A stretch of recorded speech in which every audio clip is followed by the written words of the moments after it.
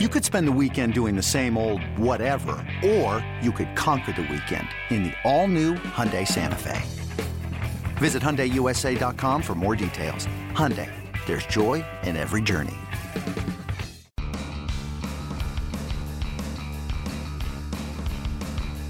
You're listening to MLB.com Extras, brought to you by MLB.tv. It's baseball everywhere. I'm Anthony Castrovins. I am joined, as always, by Jordan Bastian. And JB, the new year, did you make any New Year's resolutions? You know what? No, I don't. I don't do resolutions. I think You don't do resolutions. You're above that. No, I try and wake up every day throughout the entire year with a daily resolution of what I can do to be a better person that day, and then when I don't do it, then I just do it the next day. I mean, that's a beautiful. I got a tear in my eye thinking about your daily motivation. Are you one of those people who writes something on a chalkboard that's there when you wake up and propelling you forward for that morning? No, not usually. No, there's no chalkboard. It's just sort of you wake up and you think of something, and then you don't do it, and so you push it back to the next day. Oh, okay. Well, I think you should resolve to write this stuff down and have it on a I just want to know. Something like that. I want to know how many Bruce Springsteen concerts you have in line for 2016. Currently 2, and That's working on a third. Yeah, working on a third. We'll see how that develops, but definitely Pittsburgh and Cleveland. Pittsburgh is opening night of the tour, and got to go to that Cleveland show, of course. So that's about the plan. The spring training date. That's what I'm working on. That's the one that's in the hopper. So that's my resolution. But let's talk about the Indians. What's the Indians' resolution for 2016 in your mind?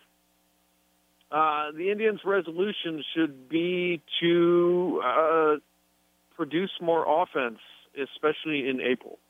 I think that the rough starts over the last couple years, as we've talked about ad nauseum on these podcasts, kind of doomed this team under the Terry Francona era, and I think that's got to be sort of the change this year, and that's obviously going to be an uphill climb because Michael Brantley's out. So tried to take some steps by getting a guy like Rajai Davis in here to sort of help shore up that outfield, but getting off to a better start and getting that offense rolling to help support what should be one of the game's best pitching staffs again. I think that's got to be the goal. Well, on that front, obviously the Indians made a move in late December after things broke down from the Todd Frazier trade standpoint. He goes to Chicago, and immediately after that is announced, the Indians, word comes out, the Indians have signed Mike Napoli to a one-year deal, $7 million. That should be made official here in this first week of the new year. What are your thoughts on Napoli? Obviously, it's a right-handed bat, and it's probably not the quote-unquote big right-handed bat so many fans clamor for. But coming off a 2015 season where he struggled in the first half and caught fire in the second after the trade to Texas, what are your thoughts on Napoli and how he fits into this offense? Yeah, I mean, there was a lot going on over the last couple of years with him health-wise between, hip issues a few years ago and I think well-documented the issues he had with sleep apnea and kind of the very invasive surgery to correct some of those issues. And, so I think last year you could almost look at it as a year where he was trying to even sort of get a footing on himself health-wise and produce under some unique circumstances. And obviously in the second half, maybe that helps the Indians believe that, he kind of got used to some of those adjustments as he was going, and maybe he's getting closer to being the type of right-handed power hitter that he was a few seasons ago. And obviously the affordability of that deal, given the circumstances, is attractive to a team like the Indians. So I like it. I mean, I can see why they did it. He can help out against left-handed pitching, especially. Can provide some plus defense at first base, so continue this push towards Carlos Santana being more of a DH, which they obviously started shifting in that direction last year. I think that's been the emphasis. I think pushing pitching and defense as the main avenues for success. I think we've seen those steps being taken over the last season. I think this just sort of continues the fall in line, and maybe it adds that right-handed bat to the middle of the lineup. Maybe you don't put as much pressure on Santana to be your cleanup hitter. All those things kind of make sense for this move. So I can see why they did it. I know there's a lot of Indians fans who were disappointed they didn't get Todd Frazier, but from everything we've heard and everything we've read and all the sources we've talked to, it seemed like the Reds were pretty adamant with a pretty high asking price for Todd Frazier from the Indians, and the Indians weren't willing to go down that type of road. I got to tell you, and it's not exactly sexy for a first baseman, but I'm probably more optimistic from a defensive standpoint with this move than the offensive one.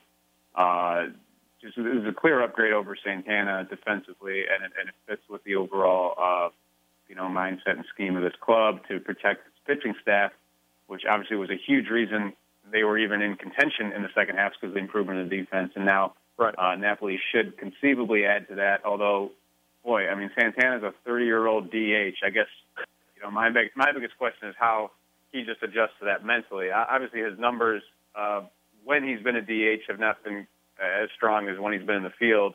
You see that sometimes, but this can be quite an adjustment for him if it's more of a full-time basis. Yeah, for sure, and I think that's something that maybe this is smart to do it in the off season, so you can go into spring training and you give him the spring to sort of come to terms with the idea that he's going to be a DH most of the time, because that is something that he has voiced a little, displeasure with in recent years. That kind of spawned his experiment to try and become a third baseman a few springs ago. And obviously that didn't work out, so they moved him to first, and he played pretty well at first for, in stretches, but not well enough. And one thing that Terry Francona really said multiple times last year, that in order to be a good first baseman, Santana really has to work hard at it. It doesn't come as naturally to him as some other guys. And I don't think they were seeing the type of consistency at the position defensively that they liked. So, he's tried to fight that path to being a DH for a couple of years, when he went from catching to first base, third base, back to first, and now those steps have been taken. I think maybe you have prepared him now, given him enough time for him to prepare to be used to that idea, and for them to sort of stress that it's his offense and his unique offensive attributes that make him a really valuable player.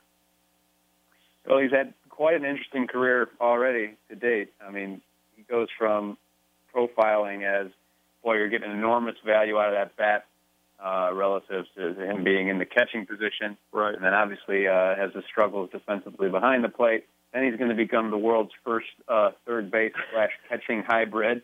And that obviously did not catch on. Then he was surprisingly good defensively at first base a couple years back. And then last year about more what you expect from him defensively at first base to go with an offensive decline. So he'll be a huge question mark for this club in 2016.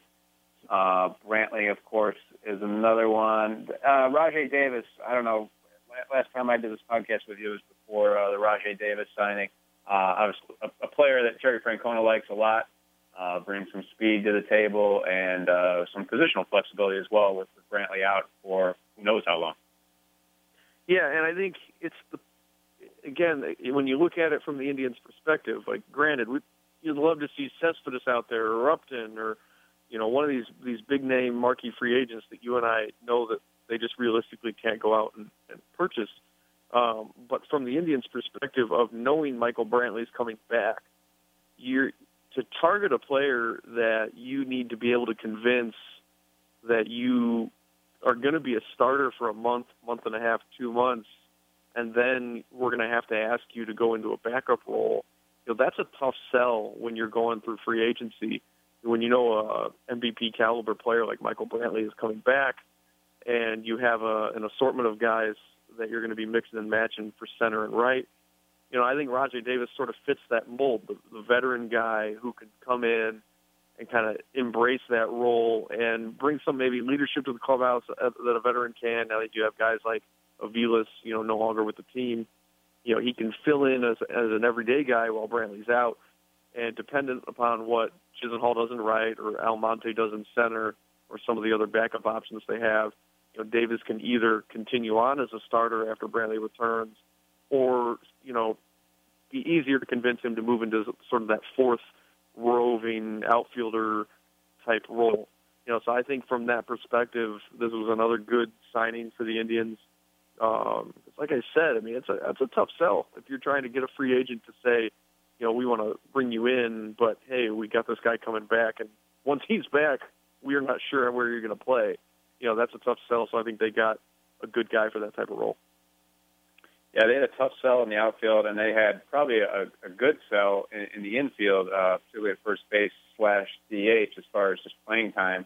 And there weren't a lot of obvious fits for some of these, lower tier, mid tier guys in the first base / DH market. So the Indians, leapt to the forefront as far as a team able to offer playing time, and Napoli signed on with that. You think about some of the alternatives there, Justin Morneau and Pedro Alvarez. I got to tell you, JB, we went in this winter. I thought there's no way the Indians don't come out with Justin Morneau. He just seemed like right up their alley, a bounce back type guy. Obviously, he's battled concussion issues. He can still hit when he's healthy, but it seems like they basically prioritize two things: the right-handed bat and the defense. And for Morneau and Alvarez, obviously two left-handed bats, and especially Alvarez does not rate anywhere near as well defensively at first base.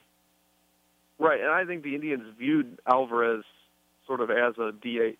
If they would have gone down that road, I think it would have been Carlos Santana at first base. And I just don't think they were comfortable doing that. So you had not only is it a left-handed bat, it's a left-handed bat that you kind of view as a full-time DH. And as we know, the flexibility of the DH position is something that Terry Francona really values. So, I mean, there probably will be times when they're facing a tough righty, maybe Napoli sits and Santana moves to first, and you kind of see some shifting around in that lineup. But, yeah, I think you're right. Morneau looked from the start like the type of player that the Indians would target and potentially bring in, and they did target him. And I think the balance of the lineup via the right-handed hitter is something they really valued. It's something that the lineup's needed for a few years. And granted, this isn't necessarily the answer. It's a one-year deal, so it helps for now. And then the question of what they're going to do there will remain again when we're talking on this podcast next offseason. Sounds good. And if you resolved this morning, JB, to give 110% on your first Indians podcast of 2016, you made it happen. I hope that was on your daily mental list of things to take care of. As soon as I woke up, the only thing I was thinking about today. As it should be. I want to thank JB for joining us. Thank you all for tuning in. This has been MLB.com Extras, Cleveland Indians edition. MLB.TV Premium, the #1 live streaming sports service, is celebrating 13 years. Watch every out-of-market regular season game live or on demand in true HD. Real-time highlights, live look-ins, pitch tracking widget, and more. MLB.TV Premium includes a free At-Bat 15 subscription. Watch live baseball on over 400 mobile and connected devices. Watch at home, in the office, or on the go, every night, on every device. Blackout and other restrictions apply. Visit MLB.TV for details. Hey, Rob Bradford here. You guys know I'm always up for a good MVP story, and one of the best stories is Wasabi Technology. Wasabi is the world's hottest cloud storage company, and it's become the go-to provider for professional and collegiate sports teams, including 20 Major League Baseball teams like the Red Sox and NHL teams like the Bruins and Vancouver Canucks. Even the Liverpool Football Club is getting in on the Wasabi action. So, why is Wasabi the MVP? Well, Wasabi was purpose-built to free businesses from skyrocketing storage costs and unpredictable transaction fees that the Amazons of the world are charging. In fact, Wasabi is up to 80% less than those hyperscalers and doesn't charge a cent for businesses to access their data. From Wasabi's AI-enabled intelligent media storage, Wasabi Air, to the industry's only cloud storage service with triple protection against cyber criminals, data deletion, and ransomware, Wasabi's taken the lead in driving innovation in data storage and helping sports teams to unleash the power of their data. Wasabi, another Boston-based championship team.